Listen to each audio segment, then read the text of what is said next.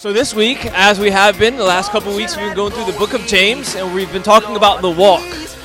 And this week, we're confronted with faith and works, and how James treats those. And it's going to be a weighty message what James has to share with us. So can I just dive in? Can I just go in this morning? All right, let's go to the scripture. James chapter 2, we're picking it up in verse 14. James begins, "What good is it, my brothers and sisters, if someone claims to have faith but does not have works? Can such faith save him? If a brother or sister is without clothes and lacks daily food, and one of you says to them, 'Go in peace, stay warm, and be well fed,' but you don't give them what the body needs, what good is it? In the same way, faith, if it does not have works, is dead by itself. But someone will say, 'You have faith, and I have works. Show me your faith without works, and I will show you faith by my works. You believe that God is one. Good. Even the demons believe, and they shudder.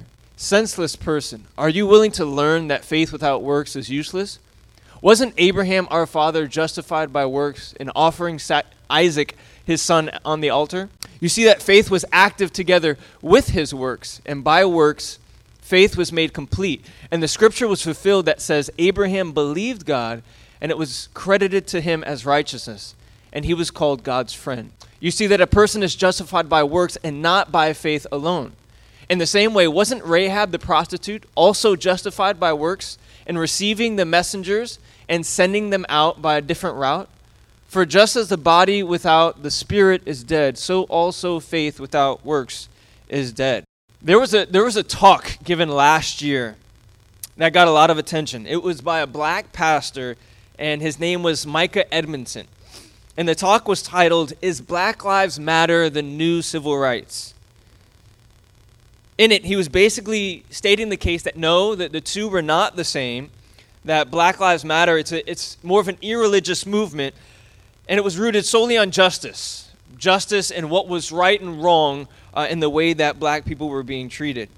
They even go so far as to say that this is not your parents' civil rights. Conversely, in contrast, he points out that the civil rights movement was a response by church leaders to the same injustices that we experience today. It was a response to those injustices, and it was rooted in the belief that all people were created in God's image, and so therefore they were deserving of dignity and equality. But where Micah seemed to catch everyone's attention is what he said afterwards. He said that there has been a need as of late for movements like the Black Lives Matter movement, to which the Christian world said, but this is an irreligious movement. Well, why is there a need for something like this? And the reason he said, and he said it with grief, was because that there's been no Christian alternative. Basically, it was a knock against the church. In recent years, in recent times, the church has been slow to speak, and it's been even slower to act. The result has been, I think we would argue, for the first time in modern history, that the church has become virtually irrelevant on issues of injustice in our world, and even in this nation. And for those with a Catholic background, Pope Francis, he's trying, y'all. He's trying. But the church has been virtually irrelevant. And so the world isn't really looking to the church anymore like it was, say, in the civil rights era. And much of that has to do not with so much our lack of words, but with our lack of works. Our faith is not added up to our works, and so the world is noticed. This morning, James is going to confront us head on in this series in the walk, and it almost seems like he's going to undercut us in how we're trying to walk, almost as if to take our feet out from under us. But I pray by God's grace that we'll be able to see this, to understand what James is getting at, that these words aren't too harsh, but they make sense, and that hopefully it'll be a challenge to us, but it will also encourage us. So he begins in verse 14. He says, "What good is it, brothers and sisters, if someone claims to have faith but does not have works? Can such a faith save him?" Now here's where it gets hard, because as Protestants, we have, for the most part, believed that we're saved by God's grace, that you can't earn it. that what God has done is when he sent Jesus to bear our sin, and he gave us new life, that we believe that by faith, that it can't be earned. And so, in a sense, we can't exclude from that our response in terms of works of obeying Jesus, of loving God and loving others. And as we wrestle with this passage, we'll see some of the distinctions that James makes here. So then James uses this illustration.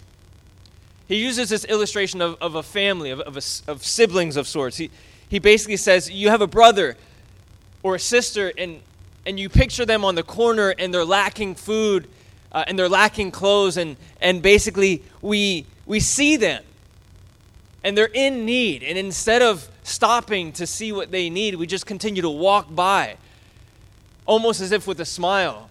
They're not smiling, we're smiling, and we give them a little benediction, and we just continue to walk on our merry way. Sounds kind of silly, wouldn't it? Like if you have a sibling and you just walk by them, like how blind would you have to be to not see their need? And it sounds silly, and I think that's what James is pointing to. Like, what kind of faith is that? It almost doesn't seem real. It sounds more silly than it does real. Like the illustration in and of itself doesn't work unless there is hatred in your heart or you are just blind to need. How could we, if we were perfectly capable giving to a loved one in need, withhold that and instead just use words instead? James is saying, what good is that? It's silly and pointless, and yet so often that's what the Christian world does. And that's why the world is taking notice. Like we're quick to maybe tweet something or post something, but in terms of actions, our works have been lacking. And that's not what Jesus had in mind for the world, for his followers, for the people that have chosen to believe in him. Now, this is where works are altogether different from when we think about religion and traditional religion. More likely than not, if you ask a religious person how to associate or what they think about works in terms of religious or religious works, they tend to associate religious people as having deeds like fasting or praying, reading their Bible. And what's beautiful about the Christian religion is that it's certainly not less than that, but it's so much more than that.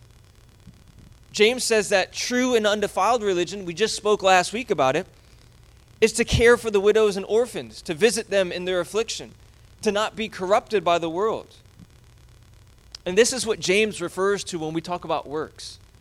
Those works being a display of our faith. James is trying to make that case that a workless faith, a faith that can't be put on display, is useless to the believer. It doesn't do any good for the world because they can't see it, and it also doesn't do any good for the believer, him or herself. He goes so far as to say that faith alone is dead if it's by itself. That faith alone is dead. Do you feel James kind of coming in and cutting you at your knees already? James gets even bolder. He would say, show me. He's making this argument that there may be some objections out there where some people say, well, some people have faith and then some people have works. But then James quickly responds by saying, show me your faith without your works. Show me your faith by what you haven't done. Can you show me your faith by what you do? What James is getting at is that theoretically thinking, like, we can't. I can't show you my faith if all I do is talk about it, right? I can't show you my faith if there's no display to it. There's nothing to show. All that you're left is with your confession of faith and how well you articulate your understanding of your Christian faith. Now, that's crazy for me because I tend to do that often. When I meet new people, I'll ask them to tell me their story, and I'm always kind of listening out for some kind of semblance of faith, what they believe about the world, what they believe about God. And if I'm talking to Christians and I ask them to tell me their story, then I'm listening a little bit more closer to see like maybe what kind of church tradition they come from. And James is saying, what good is that? He's almost, in a sense, saying, like, your words don't really mean much. They're just words, really. Now, it may sound super self-righteous of James to kind of have that conversation. Show me your faith, and then I'll show you my faith. And so, in a sense, it may be a challenge, but I think the point that James is making is that if your faith isn't on display with your works, does it really even matter what you claim to believe? It's of no use. A workless faith is no use to the Christian any more than a camping tent is in the middle of a Category 5 hurricane. It's useless. Church traditions, and I'm aware of New City Fellowship, this can be a funny thing when we think about church traditions because every tradition emphasizes certain things. One tradition baptizes babies. Another baptizes believers. This church has multiple different pastors. This church only has one. We historically, a part of this tradition, we believe central things about Jesus that unify all believers at all times since the birth of the church. And I think that's what unifies a lot of the different churches, right? In our particular tradition, like we tend to hold up theology and making sure that we are articulating our views about God correctly. And that, in a sense, we want to make sure that we get it right, that we're rightly dividing the Word of God, and amen, that we should. But as we see here, if we let the truth of the next verse examine us, I think what we'll find is that oftentimes is not enough. It's not enough just to make sure that we get it right. I think James would ask the question, what if it's not about having the right theology? James says, you believe God is one. Good. Even the demons believe. They shudder. He's pointing to this historic Jewish confession of one God. And yet he's basically saying it doesn't matter what you confess to if there's no fruit to match. And as much as I don't want to hear it, I think he's onto something. I think he's right. What's the difference between me, a seminary graduate, and a demon? We both may believe the same things about God.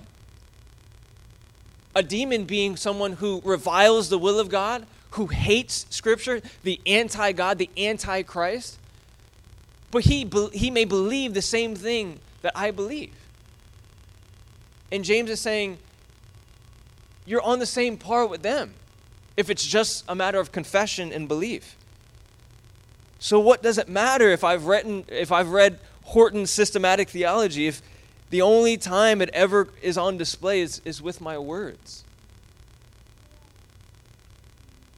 On the flip side, let us consider somebody like Martin Luther King Jr., somebody who was a prophetic voice in terms of equality and social justice, but honestly one whom I probably wouldn't see eye to eye in all things doctrine. But in regards to works, as James describes it, his faith was on display. Now, I'm not going to excuse some of his moral failures, and I don't think that we should. But in terms of works, he had mercy for the hurting, he was a sounding board for the oppressed, and he was a prophetic voice for the systemic injustices done by the majority people. He lived out true religion, and it cost him his life. Is his salvation in question because he didn't believe the same way I believed? If his doctrines weren't the same as I ascribe to? Now, if you're a Protestant and you believe in theology and you uphold it, then this challenges us to the core. It challenges me to the core of my Western, Eurocentric view of Christianity. And God is the judge. But I think as James seems to make the case, that right theological belief without any display is not actual faith at all. That it doesn't matter what you claim to confess. And we ought to ask ourselves if the quest for sound theology and making sure that we get it right is actually a tool used by Satan to keep us from displaying the works of God in the world. So how then do we reconcile the two? How do we reconcile the importance that we give to faith and the importance that James places on works? How do those two, which are seemingly at odds with each other, how do we make sense of that? Is Scripture contradictory? Are authors saying two different things? And to be specific, what we're talking about is in the New Testament we read that James says something that may seemingly oppose another author. Paul, the Apostle Paul, as Philip alluded to. See, James says, you see that a person is justified by works and not by faith alone. He cites two examples of that. Paul, however, otherwise in the New Testament, he seems to say the exact opposite thing when he says, for we conclude that a person is justified by faith apart from works of the law. James just said the exact opposite thing. That we are justified by works and not by faith alone. Paul is saying that we're justified by faith apart from works. How does that work? And they both cite the same scripture. They both cite Genesis 15:6. That Abraham believed God and it was credited to him for righteousness. So how do we begin to answer this? Because I tend to side with our reformers that it is by faith alone that we're saved. With Calvin and Luther and the rest of the gang. It can't be worked for. If not, what would make our Christian faith any different from any other religion if not for that? Salvation is not earned, it's gifted. That's what we believe. But here's what I've come to. I don't think that what they're saying is contradictory. I think that both James and Paul are addressing both Jewish followers of Jesus that are dealing with their own different situations. James is addressing people that have come out of the Jewish faith, that have put their faith in Jesus, and because of that, they feel like they can just sit back and wait for Jesus to come, to return back to the earth. Whereas Paul, I think what he's addressing is a bunch of followers of Jesus that have put their faith in Jesus, but when they follow him, it actually looks more like the Jewish law than it looks like following Jesus. So their points of emphasis are different because of their audience and the situations that they were speaking into. Put it like this. To bring back Black Lives Matter. You guys remember that slogan and how controversial it was, right? Amongst white folks, we said, well, don't all lives matter? How can you just say that Black lives matter? Don't all lives matter? Did it mean that Black Lives Matter as a movement didn't care about white people? No, it couldn't be that. If you look at it, that there are white people marching and moving with Black Lives Matter. So it couldn't have been that. They weren't excluded from that. It's not that all lives didn't matter. It just meant that what the movement wanted to show, especially to the white majority culture, was that it was the same thing that they've seen for a long time. That there is injustice and that the black question, it was approached differently. And so in a sense, what they were emphasizing was a different situation. In a way, by addressing the black question, they were alluding to the fact that, yeah, really all lives matter, but we want to let you know that Black lives matter too. So whether white or black, they were saying the same thing, but they were just emphasizing it with a different point. It was a different point of emphasis. What James is saying in emphasizing works, it's not that works don't matter more than faith does, or that faith doesn't matter at all. It's not an equation whether faith plus works gives you salvation. Rather, I think what James is getting at, what he's alluding to, is that it's a working faith. A working faith that works to completion in the life of believers.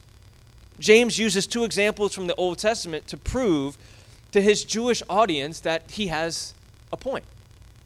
First, he uses this example of Abraham offering his son Isaac up to God when God tests him to give up the thing that he loves the most. And it was his works of obedience that God that put his faith on display before God, the faith that he had decades before when God had first spoken the promise to him. His faith was on display by his works. And then James points and turns to Rahab, the prostitute. He actually goes out of his way to say, yeah, the prostitute. To say that her faith was proven by her works, that her works were on display, that no matter where she was in her life, no matter what she had done, even being a prostitute, that she can respond to God in works of service to these men of God. In both cases, both Abraham and Rahab, their works coincided with their faith. And James's argument is just this, that our works are inseparable. Our works with our faith are inseparable, that the two are inseparable. They go together. You can't have one without the other. You might say, like, faith and works go together like maybe Donald Trump and Twitter or something. But saying that you can't have faith without works, he's also getting at a faith without works is not really faith at all. So consider James's case. Look at the life of James, for instance. He's known as James the Just, according to early church historians, and he's widely believed to be the leader of the Jerusalem church. He's also believed to be the half-brother of Jesus. Like Jesus, during his earthly life, had a brother, that James was this brother. However, what other historians would point out is that during Jesus' earthly life, James wasn't following him. No faith. In fact, there's a number of scholars who suggest that when Jesus was doing these miracle campaigns, that James was numbered with his family that thought Jesus was out of his mind. So then what becomes of James, and how does he become the first leader of the church in Jerusalem? What must have shifted? What must have taken place for that to happen? Paul was a non-believer at the time that Jesus appeared to him. Paul had been a non-believer during the life of Jesus. And he writes that James might have been a non-believer as well. But he also writes that both had seen the resurrected Jesus. Both Paul and James, after Jesus' death on the cross, had seen something. They had seen a resurrected Jesus. In that in the weeks following his death, they had shifted from non-belief to belief, from skepticism to faith. So during Jesus' life, James might have known Jesus as a teacher, but not as Lord. In Jesus' resurrection from the dead, he proved himself to James, his skeptical half-brother, that he is indeed Lord, not just over sin and death, but over everything, over the heavens and over the earth. See, I think what I'm getting at is what we believe about Jesus will determine how we respond to him. What we believe about him will determine how we respond to him. If he's just a great teacher, then you could admire him or you can quote him, but you're not necessarily going to lay down your entire life for him. But if Jesus is Lord of the heavens and the earth, and he did die on behalf of humanity's sin and was raised to new life, then that indeed makes him Lord. And that we must believe, and our faith must be a display of those beliefs. That our beliefs must correspond with our faith in Jesus, if he is indeed Lord. He commands complete obedience, and he calls us to surrender our lives to his leadership. As a pastor put it, Jesus did not take on the world's sin and conquer the grave. He did not take on the cross and walk out of the tomb so that we can, thousands of years later, come together on a Sunday afternoon, Sunday morning, to hear some songs, to sing some songs, and then to hear a message and go out and do nothing with it. That there was something more that we were supposed to do with that Jesus had something more in mind when he was redeeming his people, and I think we would all agree with that. One of the ways that we can tell if our faith is being displayed by our works is when we take the pulse of our faith. And this, by the way, proves James's point. There have been stretches during my time, I was either in Bible college or even in seminary, where I was learning vast amounts of knowledge, of theology. And I can honestly say during those times that it was the hardest for me in terms of matters of faith. I felt so dry.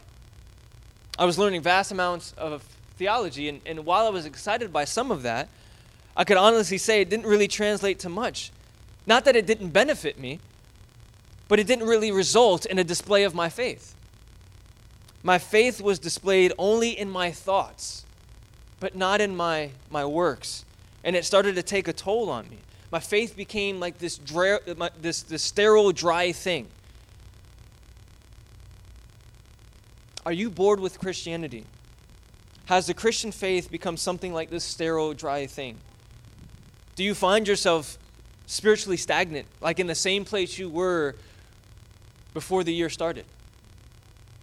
It may be that your faith has withered because it has kept silent, and there's not been works done out of an obedience to Jesus. That there's not been a display of works to coincide with your faith. Which remember, that's what James says is dead. James says faith by itself is dead. And we wonder why sometimes we feel this way. And I think it proves the point that faith by itself is dead. That if it's not coupled and if it's not joined together with works, displays of obedience done by or out of obedience to Jesus, then our faith will wither up. Our Christianity will become boring to us, and we'll just go through the motions when we come and gather together on a Sunday morning. What we believe was always meant to be put on display. Our Christian faith was something like an adventure to be lived out. It makes our faith vibrant, and it makes us come alive. That what we believe, there's joy in what we believe. And so our works put flesh on what we believe. I remember one of the darkest times for me as a college minister in college ministry was when one of our key student leaders attempted to take her own life. And I think at that time the voice of Satan was louder in her ears than Jesus' own voice. And in a moment of weakness, she called one of us up and told us what she had planned on doing, what she failed to do. And we called the authorities, and she was in a mental hospital of sorts for 4 or 5 days. And I remember going to the hospital on the first day and kind of praying for her. We all kind of gathered and prayed for her, and we just wanted to listen to her. And one of the things that she said was that she needed to feel God's love. Like she needed to feel God's love. And it's almost as though if she didn't, she was going to drown in her own depression. And so we prayed. And for the next 3-4 days, we were there during her visiting hours. It was maybe 3 or 4 hours in the morning and then in the afternoon. And we made sure that someone could be with her during those hours. Obviously, her parents were there, but in that time, we made sure that somebody could be there with her as well. It was almost as though we had like a rotation of visitors, making sure that every time was accounted for. By the 4th day, I remember going and I saw that she had made friends in this hospital.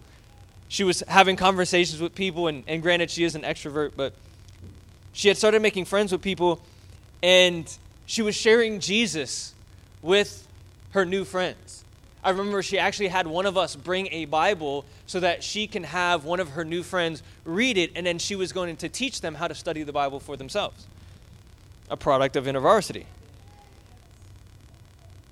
And I remember what she said when she got out. she said, I remember how she said she needed to feel God's love. And she said that she felt God's love through the way that we loved her. She felt God's love in the way that we just took time out to spend with her. It's not to say that she doesn't still struggle, but she has community. And she feels God's love and she knows God's love because of times like that. Just as God put his love on display by becoming flesh among us, so our works put our faith on display amongst a world that really needs God's love. And it's through our works that our faith takes on flesh. And people see Jesus through us. It's almost as though people get a glimpse of Jesus through our lives and the way that we love. We could even say that Jesus takes on flesh through us. And this is what makes our faith come alive and what makes Christianity relevant in a world that sees religion and Christianity as irrelevant. And we've talked about it. There's so much going on in the world today. Mass shootings, natural disasters, people not being cared for, that it can almost become hopeless. It can almost seem hopeless. It can be too much to bear. The pain is too great to kind of step into that. And so we'd much rather just divert our attention and divert our eyes to escape into our own little worlds. But Jesus is Lord. And he who died for our sin is calling us to himself. And he's creating this new city. Our hope for this new city is that it'll be one of forgiveness and freedom and love and new life. Let's believe that. Let's believe that there is a day coming. Let's believe in this hope. And let us put that faith on display. So as the worship team comes up, I just want to ask, how would you respond to Jesus today? Have your works displayed, have your works matched your belief? Where do you believe that Jesus is calling you to respond to your works? Where is your faith in Jesus this morning? Do you believe that he's Lord? Do you believe that he rose from the dead? And if so, then that commands a life of obedience, a life of works, because of what he's done for us. Let us believe, and out of our belief, let us display with those works. Let's pray. Father, we thank you for a difficult passage like this. I pray that you would seal this in our hearts, not as just a convicting and challenging message, Lord, but as something that will spur us on to good works, to works that comply or works that coincide with our faith. Help us to see that maybe where we are spiritually speaking is because of our lack of obedience, our lack of following you, our lack of works displayed out in faith. Lord, I ask that you would heal us of ways in which that we tend to divert our attention. We become apathetic to things that matter to you in the world, and that you would restore us to be able to join you in this wonderful mission that you've called us out to become the church in the world and not just gather for church on Sundays. Holy Spirit, would you move in our hearts? Help us to believe this, and out of our belief, we would see faith. See our faith by our actions. Lord, I thank you and I ask you this in your name. Amen.